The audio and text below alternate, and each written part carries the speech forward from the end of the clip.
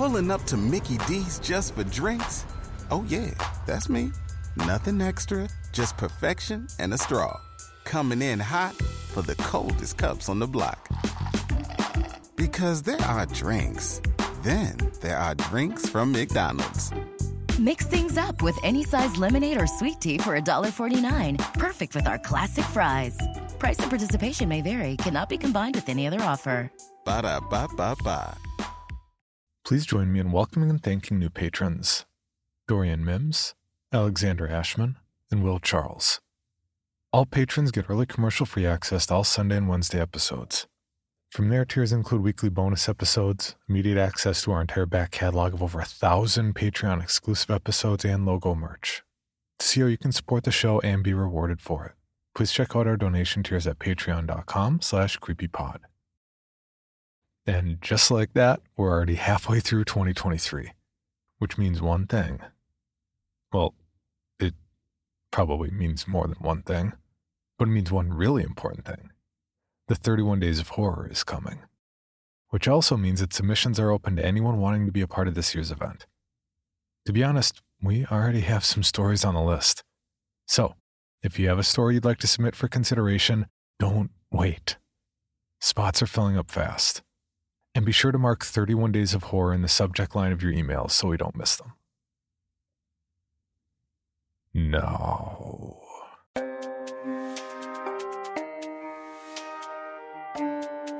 This is Creepy, a podcast dedicated to sharing the most famous, chilling, and disturbing creepypastas and urban legends in the world. Whether these stories truly happened or are simply fabrications is for you to decide. These stories may contain graphic depictions of violence and explicit language.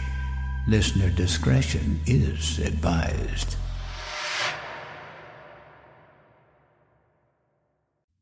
Creepy presents Catch and Keep, written by David Zweifler.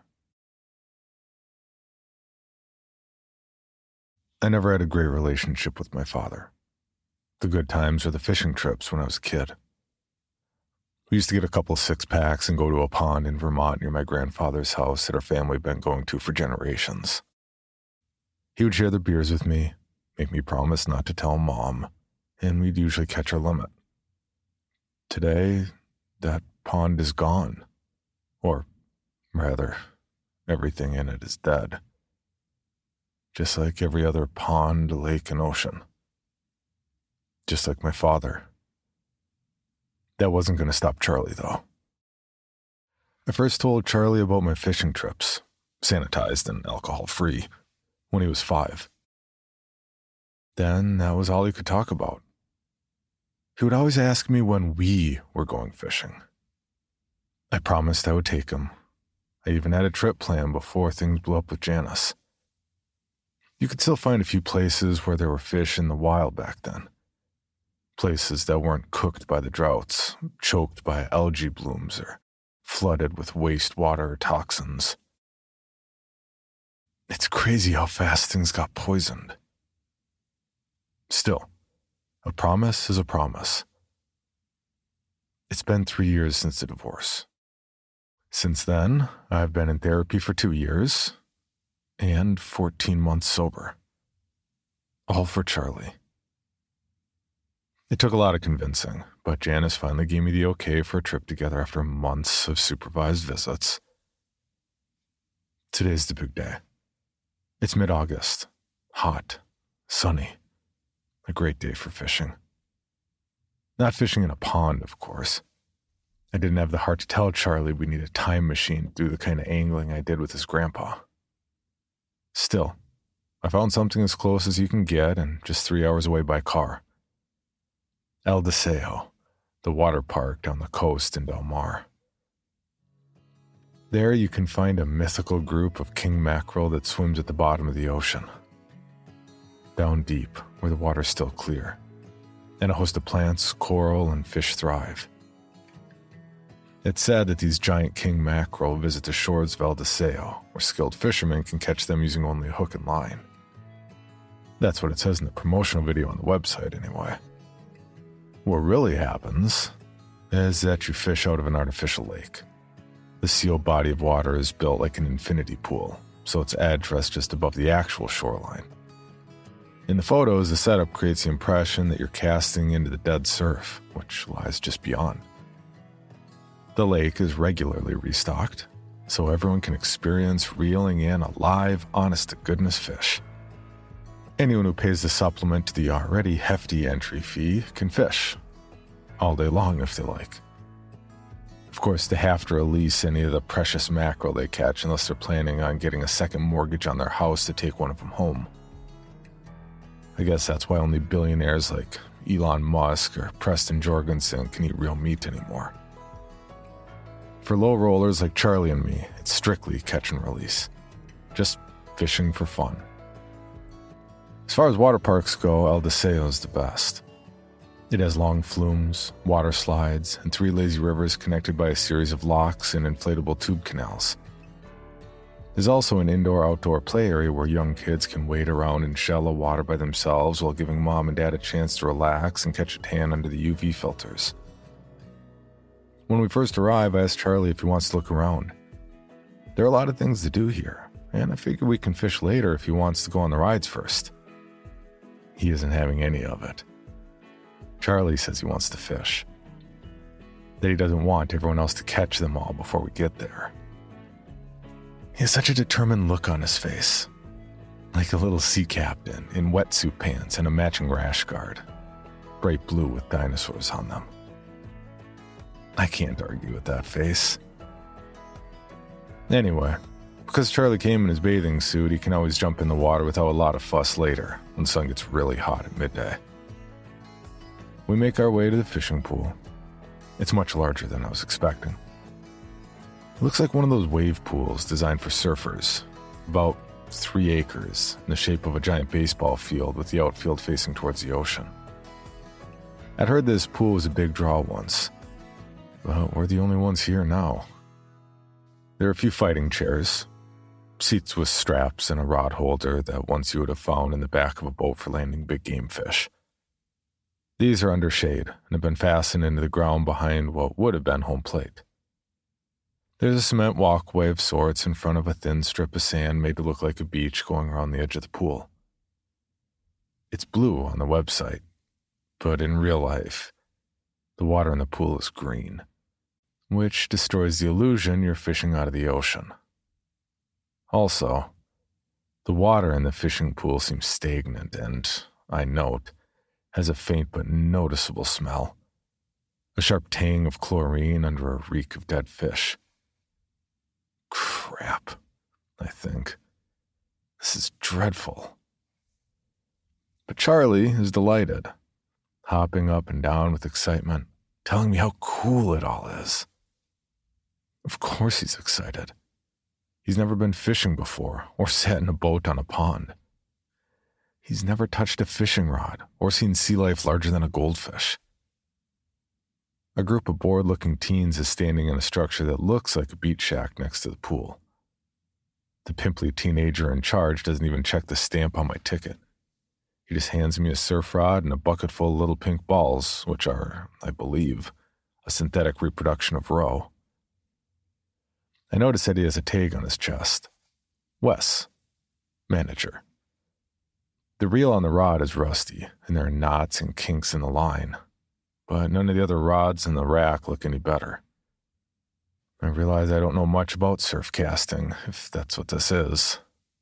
I'd heard stories of 300-pound tuna pulling guys off boats when they weren't strapped into the fighting chair. King mackerel don't get that big, but I definitely didn't want to be explaining to Janice that Charlie was pulled in.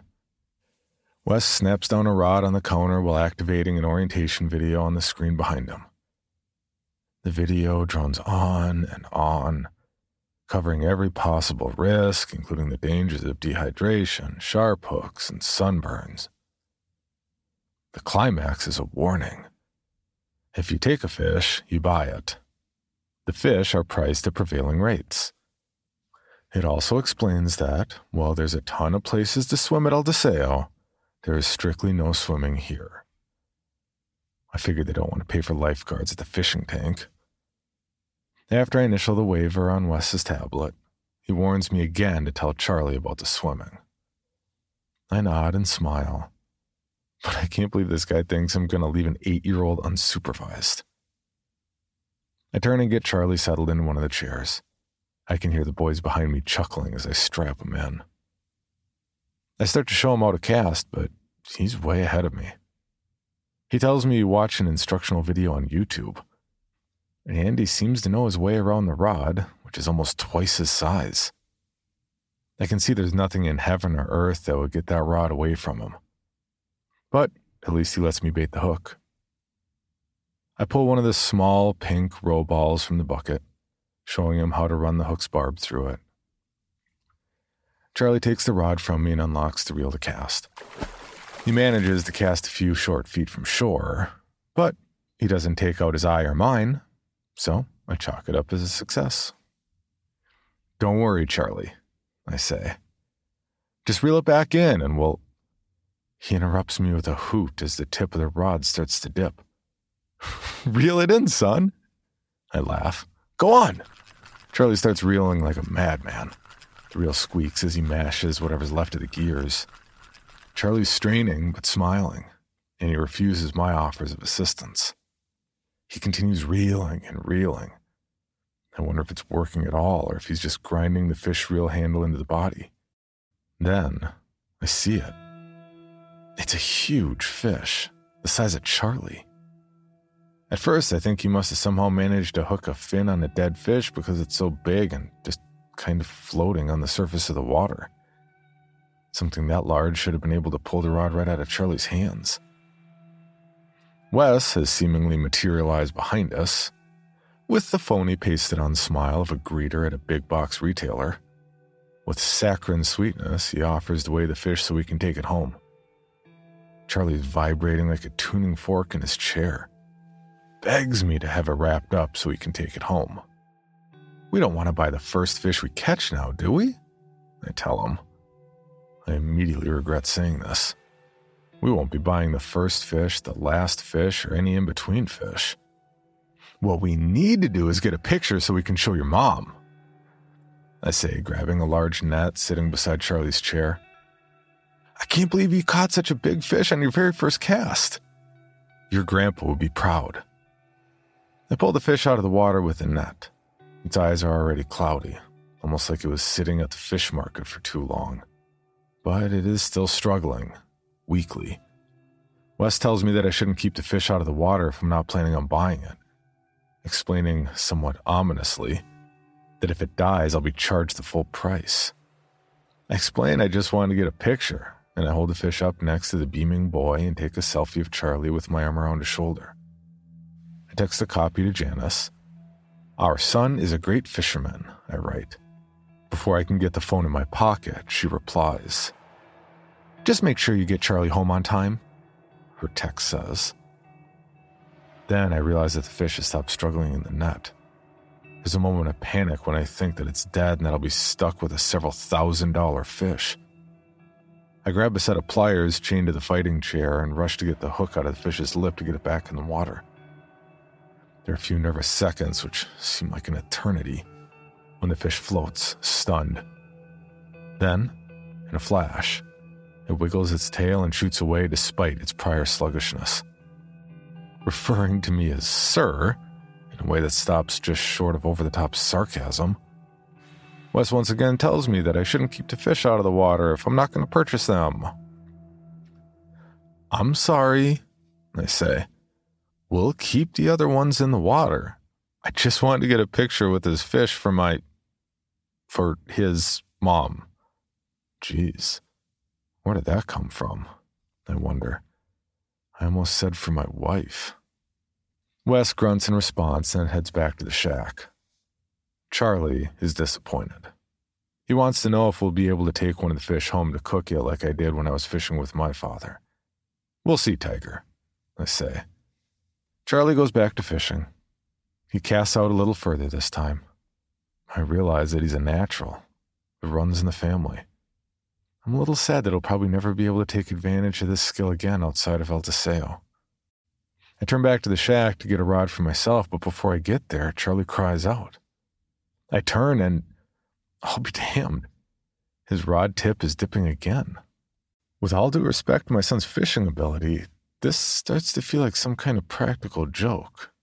Like someone out in the water in scuba gear is putting giant, exhausted fish on the hook. Still, Charlie, reeling like his life depended on it, is overjoyed. When he gets fish close to shore, Wes, the manager, appears again. That bastard wants to know if we'll be buying a fish. No, I say to Wes. But can we get one more rod, please? The boy moves, slowly and deliberately, to get another one. When he returns, he tells me that they're having a special sale, but I cut him off. Listen, kid, I say in a low voice, I appreciate that you're just doing your job here, but I already spent a fortune to get into the park. I can't afford to buy a fish, okay? Seriously, please stop asking. Wes puts the rod down on the ground between us and disappears back into the shack. After that, Charlie and I have a long stretch where we catch fish almost continuously.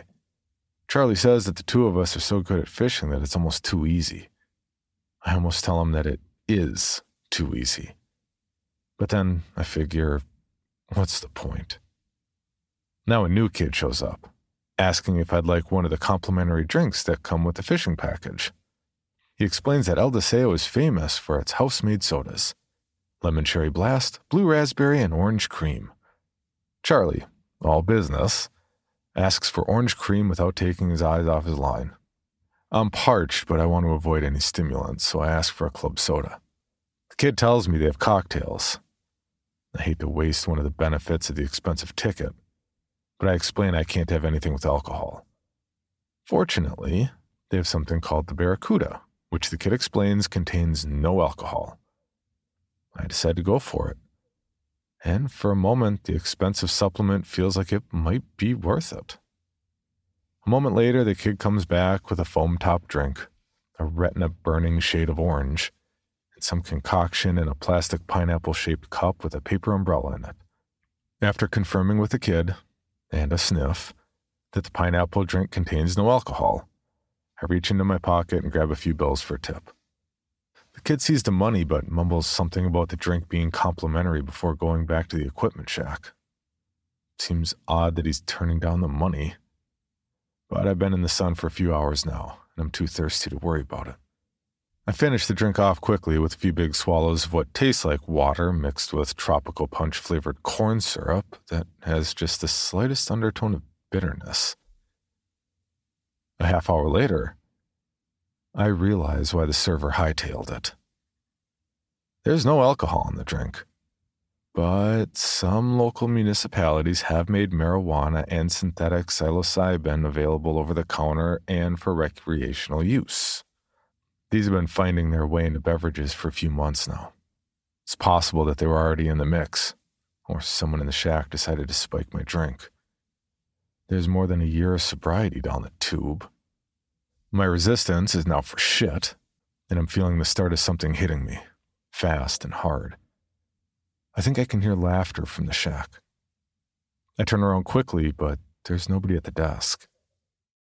I wonder if, when I mention this in my next meeting with my group, they'll view this as an honest gaffe, or they'll assume it was a case of nerves. Another bad parent trying to pull it together for his son and cracking under the strain. I'm over a barrel now. I can't drive. Complaining to management will just make me look like a drunk. Worse, it'll alert Charlie. Kid is so perceptive. And then the story might make its way to Janice. It could be worse, I suppose. The feeling of being high feels like wearing old leather. Not comfortable, but warm and familiar. Just need to fish it out, eh, son? I say, ostensibly to Charlie, but really to no one in particular. I smile when I realize that it's just what my father used to say after the last beer if he was a little too wobbly to drive. Charlie's talking to me now, telling me that he caught another fish. I look at him, and his eyes seem too big, almost like he's a fish. Then those fish eyes go from looking happy to maybe a bit nervous. He turns away, and I wonder if I was staring too long. Can he see what's happening in my head? I think. Am I just imagining things? I help Charlie get the fish off his hook once he has it close to shore. Then he starts bugging me again about buying it. I snap so quickly I feel like I'm hearing what I'm saying along with Charlie. I don't have enough money to buy the fish, I explain. And I had barely enough for the tickets to the park because I lost my job. And I didn't want him to keep asking me about buying fish or anything else. Charlie looks like he's about to cry. He says he told his mother he would bring home a fish. He asked me what was the point of even coming here if we're not going to bring home a fish. The point, I realize, was lost. Or he isn't old enough to understand it yet. I realize that those boys in the shack are probably watching, laughing. I turn around to check. I'm going to punch their lights out if that's what they're doing. They're not there. In fact, we're all alone. There are no other guests. And it looks like the pack of teens working this section have all decided to take their break at the same time. Then I think that Charlie's probably just hot and hungry. He hasn't eaten since we had an early breakfast. I decide to buy him lunch. But he's not in the chair anymore. There's a momentary shock as I realize that Charlie is gone. This was always a fight I would have with Janice. Every little tantrum or skinned knee was a huge production with her. I tried to explain to her that if we reinforced him, the outbursts would just get bigger and bigger. But she never listened to me.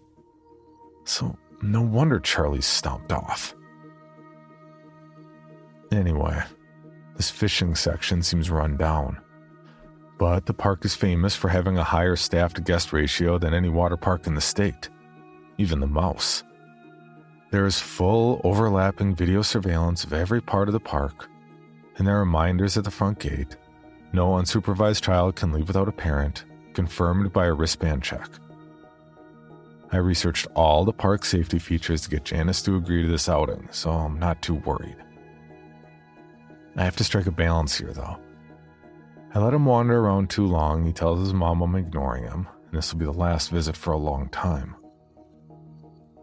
I start reeling in my lines so I can give the rod back and find Charlie in the water park, but suddenly I get a real yank.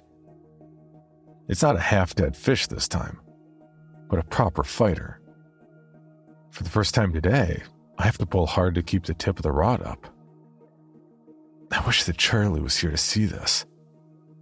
Then I realized he'd probably just be angry that we weren't buying the fish after I got it to shore. I don't know how long I can fight the fish. It takes a while. The reel is busted, and the cast release lets go a few times of its own accord. Finally, I have him close to shore. With no one to help me, I juggle the rod with one hand and the net with the other, using it to scoop the large fish out of the water. Then, I could swear that the fish tells me to stop, to wait. The fish has a very human-like face and a rounded head that seems to have a larger than normal brain cavity. I dismiss the idea that the fish has spoken when I see him opening and closing his mouth uselessly. But I can hear his voice in my head. So I realize that the fish is probably communicating using telepathy. The fish communicates that he was raised in a vat in a factory lab with millions upon millions of others. He says he's a 1 in a million mutation. He also explains that none of the fish in the tank are king mackerel like it says in the marketing materials. They're short mackerel. Restrellinger brachysoma. But they throw so many oxygenators in the water that they grow extra fast and extra large. I try to hold the fish out at arm's length, but he's too heavy. I'm afraid of dropping him, hurting him. The fish tells me that the water in the tank is toxic. He says the fish are always dying in the tank, and the people who work here are pulling out dead fish bodies all the time, with a pole attached to a long hook. He says that the fish that are still alive in the tank are too toxic to eat. I'm burning with righteous anger now. No wonder they're offering a special on the fish. They're probably not even sending you home with real meat. Then, the fish explains that none of the visitors to the park can afford to buy the fish. And what's the point of coming here if you're not going to bring home a fish? I realize that's just what Charlie said. For a moment, I can hear Charlie yelling something, like a voice from far off, which the fish has probably scanned from my memory. The fish says those are the reasons they're going to shut down the fishing area and turn it into a snorkel pond with fake coral. I'm taking this all in, taking it all in stride, and I am rolling hard. It feels good, just like it used to, even though I'm wondering if maybe I'm gonna throw up.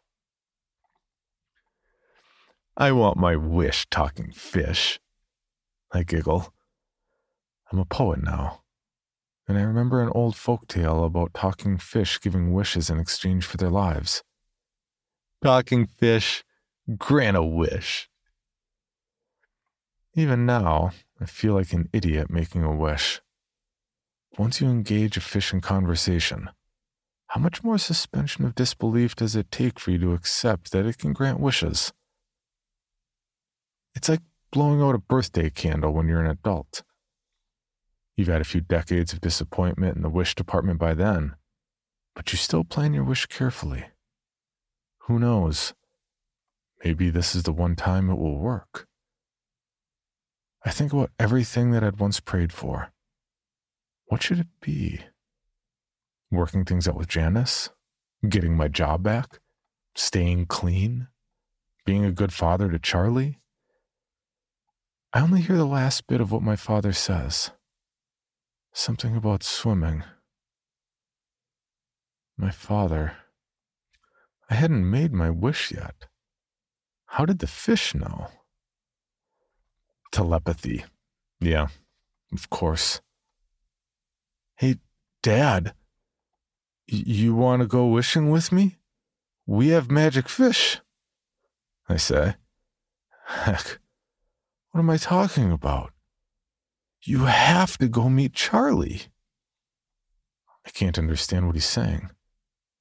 My father's yelling at me now, shaking me, telling me that he explained that there's absolutely no swimming. Now I'm realizing that this guy isn't my father. It's just that kid, Wes. Boy, do I feel foolish. Relax, kid, I say, playing it cool. Just having a little talk with the fish. He's telling me all about all the oxygenators and how the meat is too toxic to eat in the snorkel pool and the fake coral. For a moment, there's a look of shock and fear in the kid's face, and he takes a step back. Is what I'm saying true? Did the kid react that way because he's wondering how I know? Or am I just high? I'm just high, right? Talking too much. Another one of the kids from the shack is standing at the far side of the pool. He's far away, but he's waving his arms and yelling. He has a long pole, but it's not a fishing pole. I can't hear what he's saying. The fish is gasping now. He's running out of steam. He says he despises me, which catches me a little off guard since I thought we were getting along quite well. He explains that he hates the fact that humans like me have broken everything, destroyed all the water. Not me personally, though, right? I ask. It's just capitalism. The fish asks me, begs me not to put him back in the water. He says the water burns. He says the fish are starving and will eat the sick. He says he will grant my wish if I let him die. This has gotten dark. I stand there for a moment, wondering what happens next. Wes is waving his hands in front of my face, in between the talking fish and me, all up in my business. Then, in a flash, I'm back, and I realize I'm just an idiot looking at a fish that probably has a tumor on its head. Its face isn't all human-like anymore. I don't even know how I could have thought that. It's just a mackerel. One that's not moving. One that's dead. Now I'm looking at Wes and realizing that I really have to get this fish back in the water. Fortunately, Wes is distracted. He's pointing at something at the far end of the pool. "No, don't worry," I say. "He'll be fine. Just need to get him back in the water." There's more activity at the far end of the pool now. More of the kids from the shack have raced out there. One is waving the long pole to grab something in the water. Wes orders me. How does this punk think he can order me to do anything? Anyway, he orders me to stay there, and then races off down the third base side of the baseball diamond-shaped pool. I don't want to pay for the fish, so I consider using Wes's departure as a chance to slip away. I figure I'll pick up Charlie at the waiting pool. Maybe a lap around the lazy river, and then we'll drive to a diner. I'll get some pie and coffee. We'll hang out until I straighten out. One of the boys at the other end of the pool has an air horn. He blows 3 long blasts. I see a security guard from an adjacent area of the park tearing over to the boys. They're all leaning over the water, trying to get something out. They're trying not to touch the water. "What do you know?" I say to the dead fish, which I have seated upright on the fighting chair. "Burning water." Suddenly I'm screaming. That's weird. How long have I been screaming? Now I'm out of breath because I'm screaming and sprinting, running to the far end of the pool. I see big dead fish floating in the middle of the pool. They're bobbing, and I realize they're being devoured by the other mackerel. The boys from the cabana are hauling something up. They must be cleaning the dead fish out of the tank. For a crazy moment, I think they're pulling up my wish. But I can't remember what my wish was anymore. Whatever it is, it's big. Strange-looking fish. The head is round, mottled, red and white. The rest of it's blue. Matching pants and rash guard. Blue. With dinosaurs.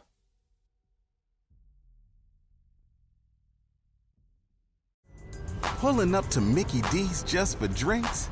Oh yeah, that's me. Nothing extra, just perfection and a straw. Coming in hot for the coldest cups on the block. Because there are drinks. Then there are drinks from McDonald's. Mix things up with any size lemonade or sweet tea for $1.49. Perfect with our classic fries. Price and participation may vary. Cannot be combined with any other offer. Ba-da-ba-ba-ba. For your bonus episode, Creepy presents Trumpet Call, written by Paul Casely and narrated by Nate Dufort. Off in the distance, a trumpet blared, and I shuddered. When the first trumpet sounded, we didn't notice it at first, and didn't suspect it.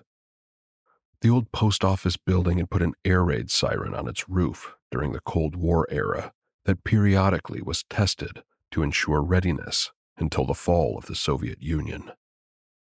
The siren was kept and maintained into the modern era due to our proximity to the Darlington nuclear plant, and was still tested from time to time in case of disaster. There are, of course, similar style warning sirens in cities and towns all over the world. At first, when the siren went off in my town, we thought it was a test. We didn't know that similar sirens were blaring worldwide, and we didn't care. We were too busy checking our profiles and posting status updates to notice. I mean, who still followed the signs of revelations in the age of social media. And then, about a week later, the hail and fire fell with blood mixed into it. Great swaths of the planet were burned up in what seemed like an instant. Scientists fixed the amount of the planet destroyed at about 170 million square kilometers, about a third of the available land on the planet. Now we were paying attention. But what was there really left to do? Make peace with your deity of choice? Head out and be hedonistic? Drink yourself into a stupor? I know from reports that different people tried all of these and more. In fact, some people tried all of these at once. I mean, it was just the first trumpet, but burning up a third of the earth was rather dramatic. Most of the Christians were surprised. They thought some pillowy angel would flutter up in the air and blow a horn. No one expected the end of the world to be heralded by a worldwide system malfunction or computer hack. There were, of course, many deniers. There always are, and if I'm being honest, they're usually right when it comes to such things. So at first, they said it was a coincidence, that it was due somehow to global climate change or that mixed with a virus. We even heard things like government conspiracy. The pace of events was, after all, quite slow. Some people reasoned that if the end of the world was coming, wouldn't it be faster? What's time to an immortal deity, though? Why would we think that they would measure their prophecy in minutes, hours, or days? Looking back on it, it seems a rather foolish and arrogant assumption. It seems like the kind of assumption that might get the trumpets played in the first place. 28 days after the first trumpet sounded, all the air horns on the world's watercraft went off at once at what would have been 3 o'clock in the morning in Jerusalem. The deity in question was definitely playing close to the playbook for that part of the world. 4 days later, what looked like a huge asteroid struck an area in the middle of the Pacific Ocean.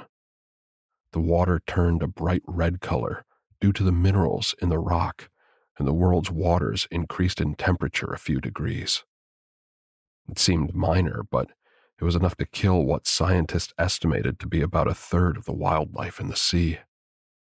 A huge number of ships were also affected in the Pacific by a sudden tidal wave and were destroyed. The events tied to the second horn had come to pass. There were still people who didn't believe, who refused to accept things. We still had the various responses to the events taking place. However, if I'm being honest, the second event changed the minds of a lot of people, and even more altered after the third to sixth trumpet calls. The third one was pretty straightforward. Every cell phone on the planet made a blaring sound, and days later, there was a falling star that affected most of the fresh water on the planet. The water went bad, carrying some kind of pathogen activated by whatever fell from the sky. A number of people grew ill after drinking the tainted water and died. Number 4 was car horns, and the planet was lost under a shadow of smog. Through the haze of pollution, it became impossible to see the sun, the stars, and the moon. At this point, the longest stretch of time between trumpet sounds started as we waited for what would come next. To many people, the truth became undeniable at this point, and places of worship began to fill up as never before. Most were, of course, opportunists who had no idea how faith actually worked. That is so often the problem. People treating religion like a magic genie in a bottle. They go and pray and try to make wishes, not understanding that isn't how it worked. The major deity or group of deities taking part in this weren't going to reverse it because humans asked for it, and that isn't what they were looking for. The only thing that was desired was unyielding acceptance and belief, what they used to call blind faith. However, can a society so used to Snapchat, Twitch, and so many other things designed to keep us thinking solely about the self really prepared to give away their faith blindly? Could they stop questioning for a moment and just believe? It seemed not as the prayers of the time were a litany of wants, rather than a statement of faith. As a result, they fell on deaf ears. If I'm being honest, most people completely wasted the time they were given to prepare for what came next. When the fifth trumpet blew, something heralded by every machine that takes debris and credit cards squealing loudly and repeating row after row of sixes on their screens, the coming of a demonic influence over the world.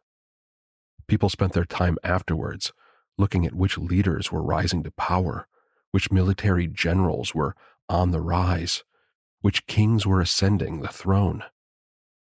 They should have been looking at the heads of corporations, because at some point, they had become the real leaders of the world.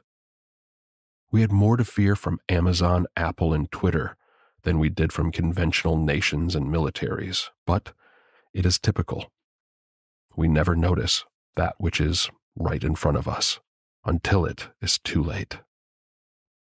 When the fifth trumpet sounded, something changed. I was always racked by indecision and filled with a feeling of lack of purpose. But when that trumpet blew, it all went away. I stopped worrying about what other people thought of what I said and did. I stopped being concerned with how others felt and perceived the world around me, and became filled with a singular desire to serve and fulfill a purpose. My worldview shifted, and I stopped questioning things and worrying about things like facts or truth. The ends justified the means, and that was all I needed to know. What I and my cohorts wanted was all that mattered. The thing now driving me mad was waiting for something. I knew something was coming. I knew I was waiting for it. I knew I had to be a part of it. I knew I had to unquestionably follow. I just didn't know when, or who, or why. Although, if I'm being honest, the why didn't matter much. It was during this time that I started to amass weapons.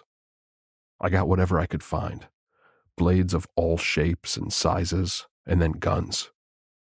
My country's always been difficult when it came to procuring firearms, but now with the collapse of all things, it became remarkably easy.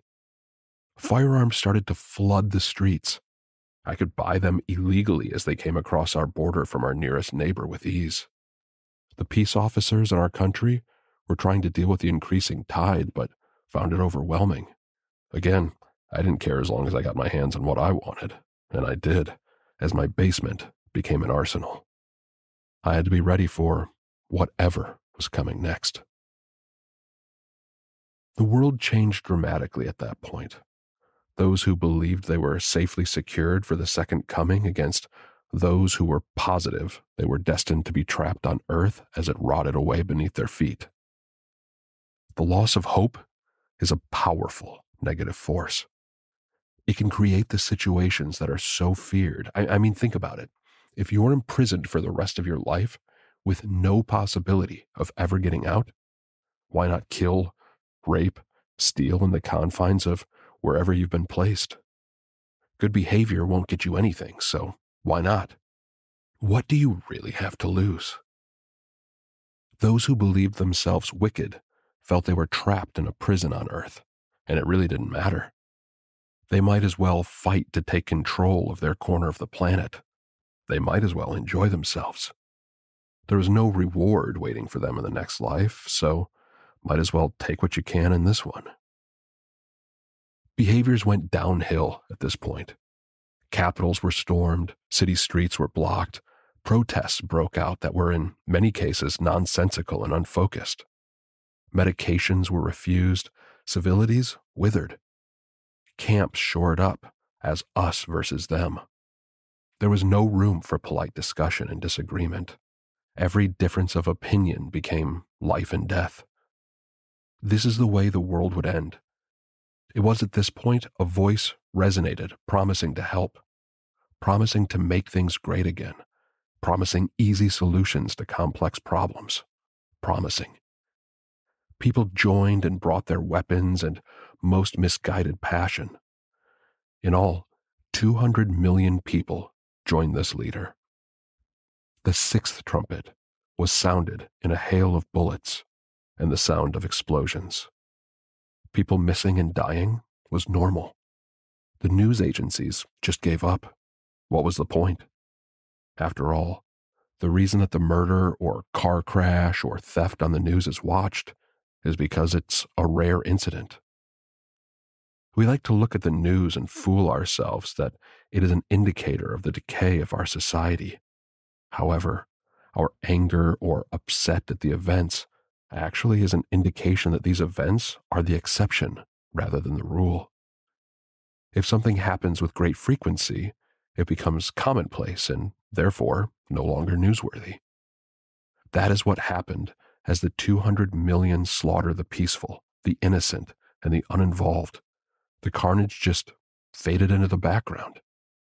We became unconcerned about explosions, gunfire, and death. The faithful did not fight back. Interestingly, it didn't matter which faith the faithful were from. Those true to their faith just allowed it to happen. I can only imagine they went to something better than what they were seeing. Who knows? Even despite the adherence to one scripture, many of us were still unsure as to what was going on. Aspects seemed random. Maybe a larger power was just having a laugh. There is a belief that our planet is actually a computer simulation, that we're basically one of those day-to-day life simulators that are still fairly popular. The group that believed that to be the case grew greatly in number. Perhaps this was just some kid sitting at his computer having a tantrum. After all, creatures and things that defied logic, physics, and almost everything else that a logical and clinical human believed were becoming commonplace. A computer game was as good an explanation as things being of supernatural origin. Perhaps whoever was playing our game flicked the apocalypse switch. It was during the rise of the 200 million that I started having some disturbing thoughts and feelings of my own, ones I struggled not to act on.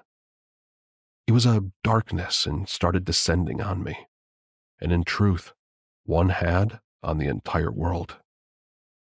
When faced with so much death, carnage, and darkness, how could you not let it invade your person? The whole world was angry. How can you not start to become angry too? I still question how they know when they got to 200 million. Does someone count? Is there a guy with a clicker like at Costco counting the number of people coming in?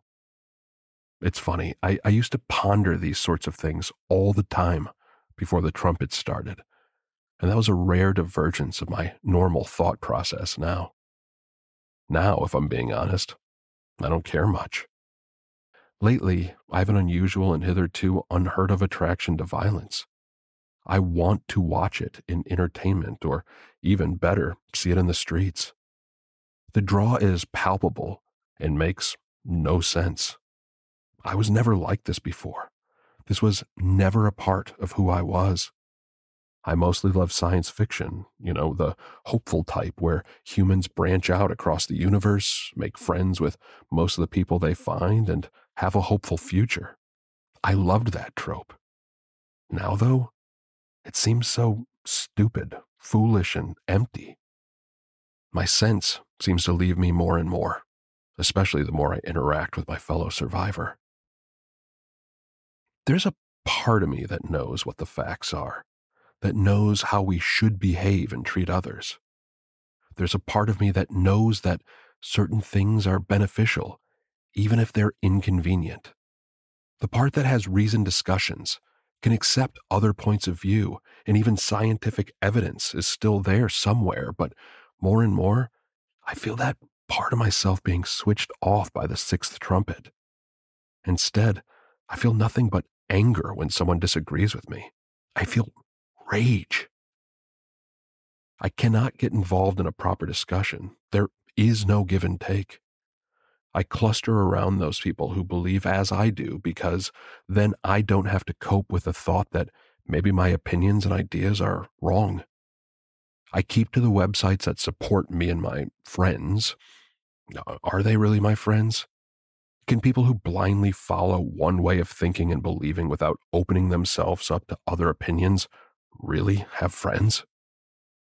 The sixth trumpet blare has caused a loss of my sense of self, my individuality, and perhaps even my common sense. I was able to keep a lot of my impulses in check for a very long time. And then it happened. I was walking along with a group of my friends when I came across a couple who so obviously weren't a part of us. We engaged and talked to them for a few minutes, and it became clearer and clearer from their answers that they did not believe with us. The people I was with attacked physically. It would be a bloodbath, and this is when I would usually hang back and watch. But I felt a pull. There was something in the back of my skull egging me on. It grew louder and louder. The adrenaline coursed through me like nothing I'd ever experienced before. I couldn't help myself. I waded in. The feeling of flesh and bone yielding to my violence was intoxicating. It just caused me to become more frenzied. All the while, there was the voice in the back of my skull, the one you are hearing now, telling me to stop, but it was shouted down and overpowered by the forces that now served to drive me. The mode I was in was disgusting but powerful. I felt power. I felt like part of something. I felt included. I was part of this group. I was part of the 200 million. As we slashed, hacked, thrashed, and pummeled, I found myself getting more and more lost in the moment. I wanted more. I wanted to do this more. I never understood addiction before this point. I'd heard of it and how people talked about it being an overriding desire. I felt that. I was addicted to this. I wanted to find more dissenters. I wanted to make them pay. I wanted to win for the 200 million. I didn't care about sense or ethics or ideals. I would use those buzzwords to justify my action. But at that moment, all human reason slipped away and fell into the mists permanently formed around the earth. I didn't care about anything but winning, even if the cause was wrong. I didn't care about anything but immediate pleasure. I didn't care about anything but serving the master. I went forward with my pack because now pack was a more apt name than friends. We were a pack of predators looking for our next prey. We were not interested in discussion or fixing anything. The world could burn as long as our side won. The country could fall to rubble as long as we were standing on it at the end. This wasn't about a better system, what helps the most, or better ideals. This was simply about being victorious, as the master commanded, and only violence would make that happen. As soon as my mind shifted to that realization, I heard it. The sound was clear as day, despite the battles around us. It blared throughout the screams and the explosions. It bellowed beyond the gunshots and the crying. Even the sound of a building collapsing would not be enough to hide or cover the bellowing roar and pierce through the sky so apparent, so clear, so easily understandable. It was as I stood in the middle of a city street, with blood dripping from the hands that had just finished beating what were probably innocent people, that I heard it. The seventh trumpet roared. For more information on this podcast, including how to submit your own story for consideration, please visit creepypod.com. You can also follow us at CreepyPod on social media and YouTube. All stories told on this podcast are done so through Creative Commons Share-alike licensing or with written consent from the authors. No portion of this podcast may be rebroadcast or otherwise distributed without the express written consent of the Creepy Podcast production team and the story's author.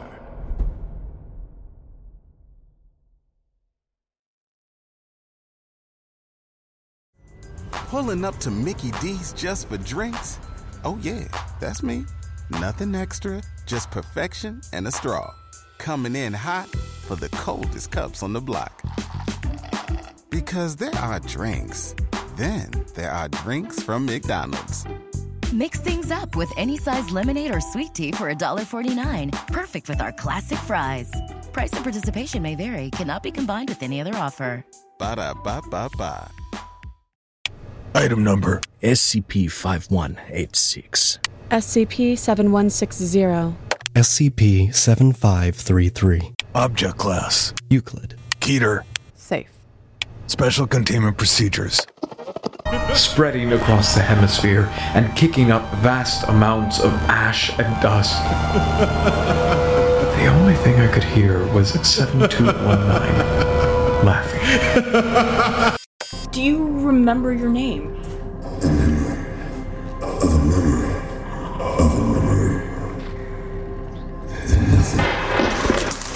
Heartland Counseling. Appointment update. I feel them again. Heartland Counseling. Appointment update. They're in my ears! Heartland Counseling. Appointment update. Nobody understands! SCP Archives is a weekly fiction podcast.